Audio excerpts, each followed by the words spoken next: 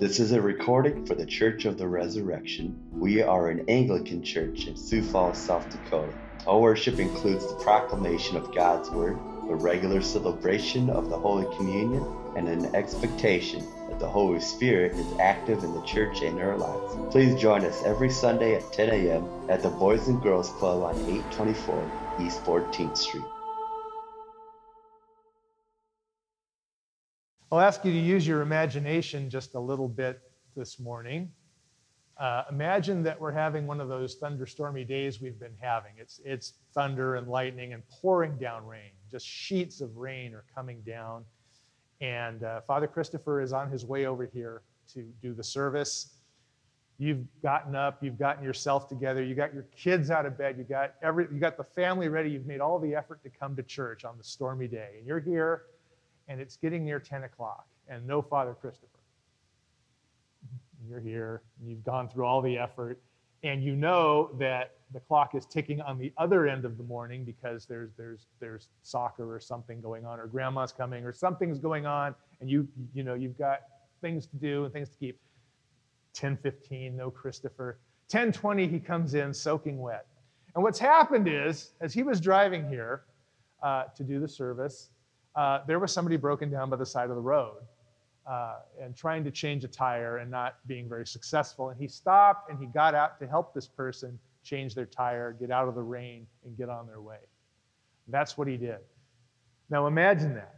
And imagine, on the one hand, when he explains why he's late and all wet, on the one hand, you're thinking, wow, that was a nice thing he did. But you're also thinking, Grandma's going to be waiting at the restaurant. I was here at 10 o'clock. Those thoughts start to creep in and intrude. That's the situation in some ways that Jesus is describing when he springs this story on the lawyer who's asking him these questions. Because the priest and the Levite who passed the wounded man by, it's not that they were especially bad guys. It's not that they were corrupt. It's that in weighing everything, they did the I got to be there at 10 o'clock. Now they didn't run on a clock like we do, but what they were thinking is, under the law, if that guy's dead and I touch a dead body, or even if he's still got some life in him and I come in contact with his blood, I am ceremonially, can I say that? Ceremonially polluted. I have, as I said in a sermon a few weeks ago, spiritual cooties, and I can't go do my work at the temple. The priests and the Levites were these ministers of the temple. And if I can't do my work at the temple, the people who've slogged many miles to offer sacrifice, they're feeling guilt about their sins, and they've come to the great temple in Jerusalem, and they've slogged all that way to find the forgiveness of God by offering sacrifice. And I'm not there to do sacrifice. Well, they're hosed. They can't offer their sacrifice. I'm on duty this month as one of the priests of the temple. And so they're calculating the what's the right thing to do, what's the important thing to do, and they leave the guy by the side of the road. It actually makes sense. It's actually making sense because for the temple system to work as it did in those days, they had to be there and they had to be clean. They couldn't eat certain foods, they couldn't do certain activities, they definitely couldn't touch dead things or blood, all kinds of rules they had to keep. And along comes the Samaritan, and that's a whole other sermon because that's a whole other dimension to the story. The Samaritan was basically a repugnant figure to any observant Jews. They were not of pure blood, so to speak. They practiced their own brand of the religion. Talk about spiritual cooties. They were cootie central. And so for the Samaritan to be the good guy in the story was offensive right there. But what Jesus is saying is, who did the godly thing? Who did what God would want? And in fact, more than that, who imitated God? Because if we understand ourselves to be objects of God's compassion and mercy, then who in the story imitated God? Who expressed the character of God? And so the story really sets up that clash between religion that comes out of a fearful sense of there's a mean, angry God, and we got to do holy things to keep him off our back, which religion, however well-intentioned, can often devolve into that. Even Christianity can devolve into that. I'll turn the story around. You're the Samaritan. You're driving here in the thunderstorm, and you stop to help the person, and you come in halfway into my brilliant sermon, and now I'm steaming because you've missed the brilliant part. And I know you don't do podcasts. You're not going to even hear the brilliant part later, right? And there actually are some old school priests who would say, you missed the liturgy of the word. No communion for you, who would say, to receive communion, you have to take part in the whole liturgy. And so you see how we can get, and so there's that way that we practice religion that means we haven't heard the message. We haven't heard what St. Paul says there in Colossians, which is really pretty radical there when you think about it. If we think of religion as us qualifying, earning God's favor, what does he say? God has qualified you to share in the inheritance of the saints in light.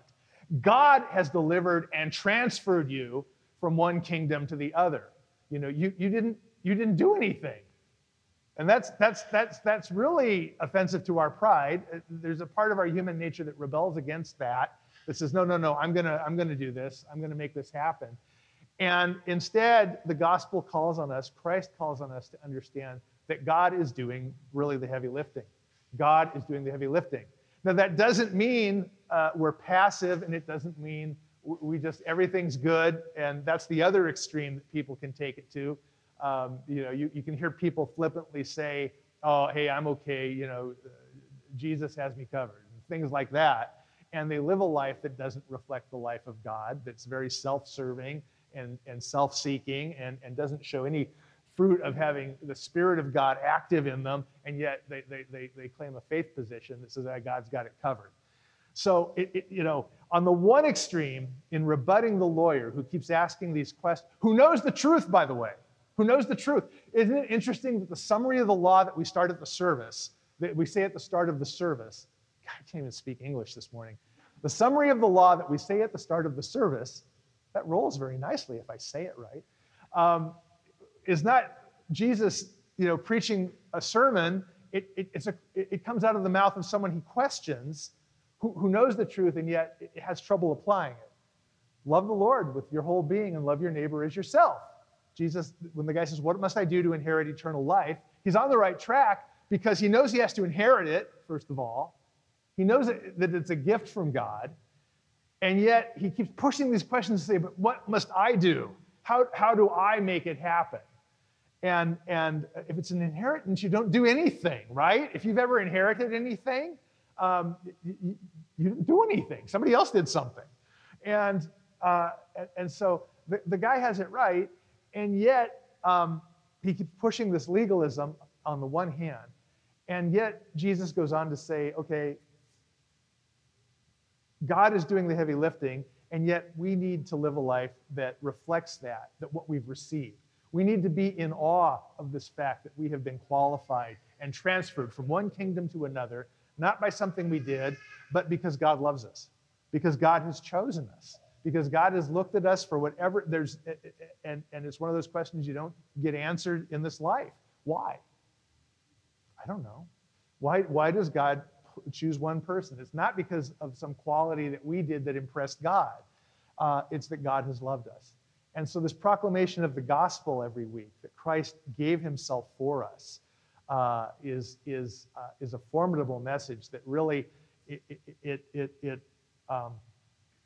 it really flies in the face of a lot of the religious instinct to be scrupulous and super holy and always be there right on time and not stop to help somebody in trouble because I got to be there and do this ritual right on time. It flies in the face of that, and yet it then creates a whole other set of responsibilities,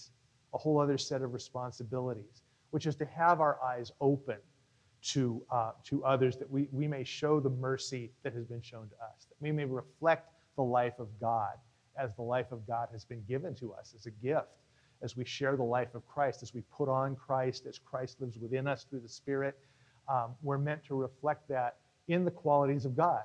And what are they? Compassion and mercy are two that are named in the gospel today. Compassion's a very strong word. The Greek word there is a very strong word that means, it means really sort of in the guts is what it means. It means, when the Samaritan saw the guy laying by the side of the road, it's almost like it made him sick, not revolted, but sick that this guy was wounded.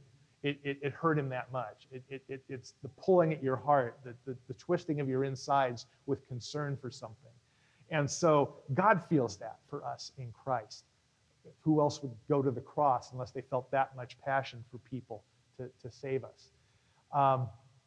So the compassion that he feels, and then the mercy he shows. He takes the time and the expense, disrupts his own travel for whatever he was doing to care for the guy and to see that he's cared for and brought back to life, really, from being half dead, as the gospel says. This part, this action on our part, again, not to appease, an angry God. Look, I'm doing a good thing. Stay out of my business. That's my good deed for the week. To do these things, the Old Testament lesson ended by saying, the word is very near you. The word is within you. We have the scripture. So what must we do? Remember what Jesus said back to the guy when he asked the first question. He says, what is in the law? How do you read? To hear the scriptures as you're doing here, to read them as we have them available to us in our own lives. The instructions are all there. There's a lot of funny Christian satire humor out there about people waiting for a sign from my favorite, Babylon Bee, if you've ever seen that site. Some of you I know go to that site. There's the one, man seeks sign from God while his closed Bible is sitting 3 feet away. There's the guy, and it shows a guy sitting there intensely in prayer, and his closed Bible is on the table next to him, and he's seeking a word from God. It's there. The word is very near you. As we become familiar with the scriptures, as we apply them in our lives, God explains to us in every way, what to bring, what qualities to bring into life, how to handle different things in life. If I can throw in a modern Sunday illustration where responsibility as a Christian maybe crashes into too much flippancy, a little too much saying God's got it covered. I hope I don't step on anyone's toes, but I'm so impressed to see so many kids in church this morning. And the intentional raising and nurture of children is part of your church's value system. The whole controversy over Sunday youth sports, it's a big deal. It's a big deal. There was an article that came out recently. The guy wrote a really talk about from the guts. A pastor wrote a really heartfelt piece about a painful conversation he had where a dad in his congregation, a guy who was, considered himself a faithful member of the congregation, came up and said, hey, we won't be here for the next X months because it's blank season. And the guy tried to convince him that wasn't right, that to love God with all your being is, worship on the Sabbath is part of expressing that, and just couldn't convince the guy of it. What do Christians do with that? Well, obviously you're here this morning, so I'm not going to harangue you. You're here. But what are some creative responses? In some place, and it's not maybe to back away from the sports. It may be to be more engaged. In some communities, people of faith have made it a point to get on the governing boards of the sports leagues. And if not outright, stopping Sunday games, at least, moving them till the afternoon, leaving Sunday morning open so families can go to church. Other churches I've heard of have actually gone out and pitched a shade out on the soccer pitch, and offered worship for families who might be there, who are conflicted, but who want to worship, there are creative responses to that, perhaps. The letter to the Hebrews in some translations says to provoke one another to love and good works. Sometimes we have to be kind of a provocative presence and get people on board. But that's an example where yes, I'm not so strict about the Sabbath. I say you can't have fun. I think the Sabbath should have time for play and feasting and fun. That's part of, God says, honor the Sabbath day, have a day of rest, and keep it holy. And so I believe there's a time for worship and then a time for festivity and fellowship and all the good stuff of life, thanking God. Part of the Sabbath is a great faith exercise. We're going to have fun because we don't have to work all the time. It's a faith statement that, God provides for us. God cares about us. And I don't have to work 24/7 because I can take this time because of God's love and provision. There's a strong faith statement in that. So I'm not saying, no, the Sabbath should be a time where you come here and you listen to long, boring sermons and then you go home and read scripture till your eyes fall out. It's not that image. But to honor the Sabbath and keep it holy is increasingly a challenge for Christian families. So I commend you for having your families here together and just want to plant that thought in your head. So, having said on the one hand, it's not about a bunch of rules and regulations to appease a God who's just constantly looking for you to fall through the trap door. And it's not, on the other hand, a God who's so mushy that there's no expectation. He's looking for a transformation in our lives. He's looking for us to be in awe and joy of the mercy he's shown, the love he's shown in qualifying us for eternal life, for transferring us from a kingdom that is about death and destruction into a kingdom that is about life and life everlasting. That's powerful news. We should be in awe of that and grateful for that. And then that should overflow in us into the same kind of love for other people. We can't do all that for them. We can't do the heavy lifting of their lives, but we can show them expressions of compassion, of mercy, of coming out of ourself in concern for others and showing them the love of God. So it's a powerful, provocative story, the Good Samaritan one. It loses punch because it's so familiar, and of course it's become a euphemism. To be a good Samaritan is to do a good deed, which is true. But the story is much more than that, and we hope that God will help us into the depths of that story and the change it can generate in us. Today, speaking of change, I'm going to finish with something here. It's actually going to happen here this morning.